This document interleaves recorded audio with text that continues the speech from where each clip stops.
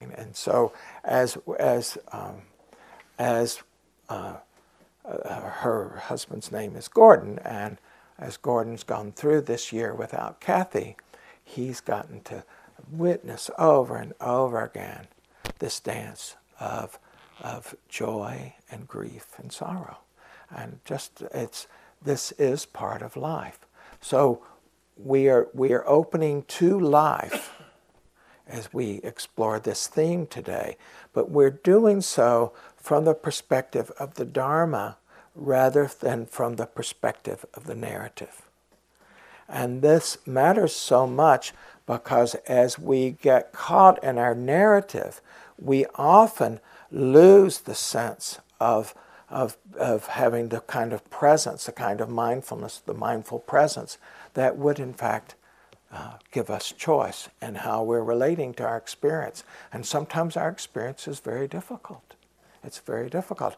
And so as we learn to be mindful of the phenomena of joy arising in the heart, of sorrow arising in the heart, of grief arising in the heart, and we see it as phenomena, it allows us to stay in the narrative of our life with a kind of spaciousness that leads to a deepening of understanding, a greater sense of well-being, and a sense of how we actually do have more choice of relating to experience than it first appears.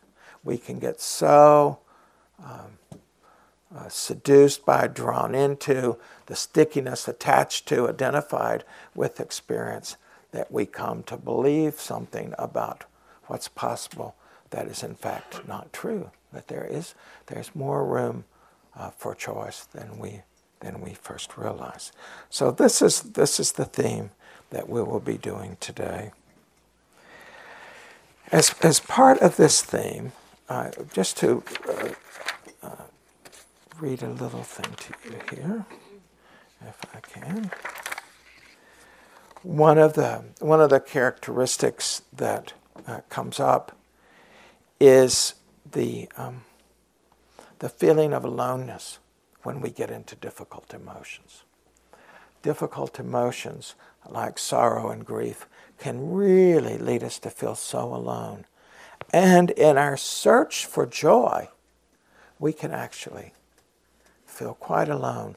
We can't find joy in our life. We had a kind of joy and we lost it. And we can spend years in a kind of, what happened to me? Wanting that same feeling again, but not quite knowing how to get to it. And one of the characteristics that helps in this, I would bring to your attention through reading something from Wendell Berry. Always in the wilderness, when you leave familiar ground and step off alone into a new place, there will be, along with the feelings of curiosity and excitement, a little nagging of dread. A little nagging of dread. There will be, along with the feelings of curiosity, which we'll have a lot of today, and excitement, which we'll have today, a little nagging of dread, wanting to bring this feeling of dread in as we touch this tender area. Not have to exclude it, not think, oh, it shouldn't be there.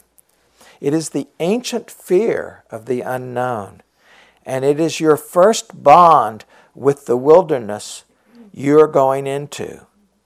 What you're doing is exploring. We're exploring, we're reflecting on these common feelings of joy and sorrow and grief. You are undertaking the first experience, not of the place, but of yourself in that place. You are undertaking the first experience, not of the place, but of yourself in that place. It is an experience of our essential loneliness. For nobody can discover the world for anybody else. It is an experience of our essential loneliness, for nobody can discover the world for anybody else. It is only after we have discovered it for ourselves that it becomes a common ground and a common bond, and we cease to be alone. This is the beauty of the insight practice. On the retreats, we see it over and over again as teachers. People are sitting there alone on their cushion in a room full of people for days. And in their own experience, they find that commonality that becomes the bond. It is an experience of our essential loneliness, for nobody can discover the world for anybody else. It is only after we have discovered it for ourselves that it becomes a common ground and a common bond, and we cease to be alone. Really find this to be true, that as we learn to open to the full range of our experience with mindfulness and intention, a compassionate mindfulness, but with the direction of intention. What intention? The intention to be able to choose non-suffering over suffering. The intention to be kind, to not cause harm, to be present. This intentional mindfulness, with it's got a specific aim, the Eightfold Path, the Buddhist path. The intention to have choice of non-suffering over suffering. And so this becomes the way we will do our day.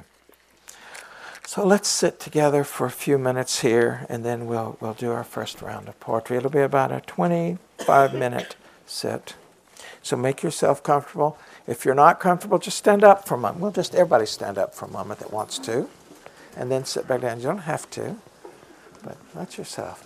So we're looking for ease, and we're looking for an ease in the body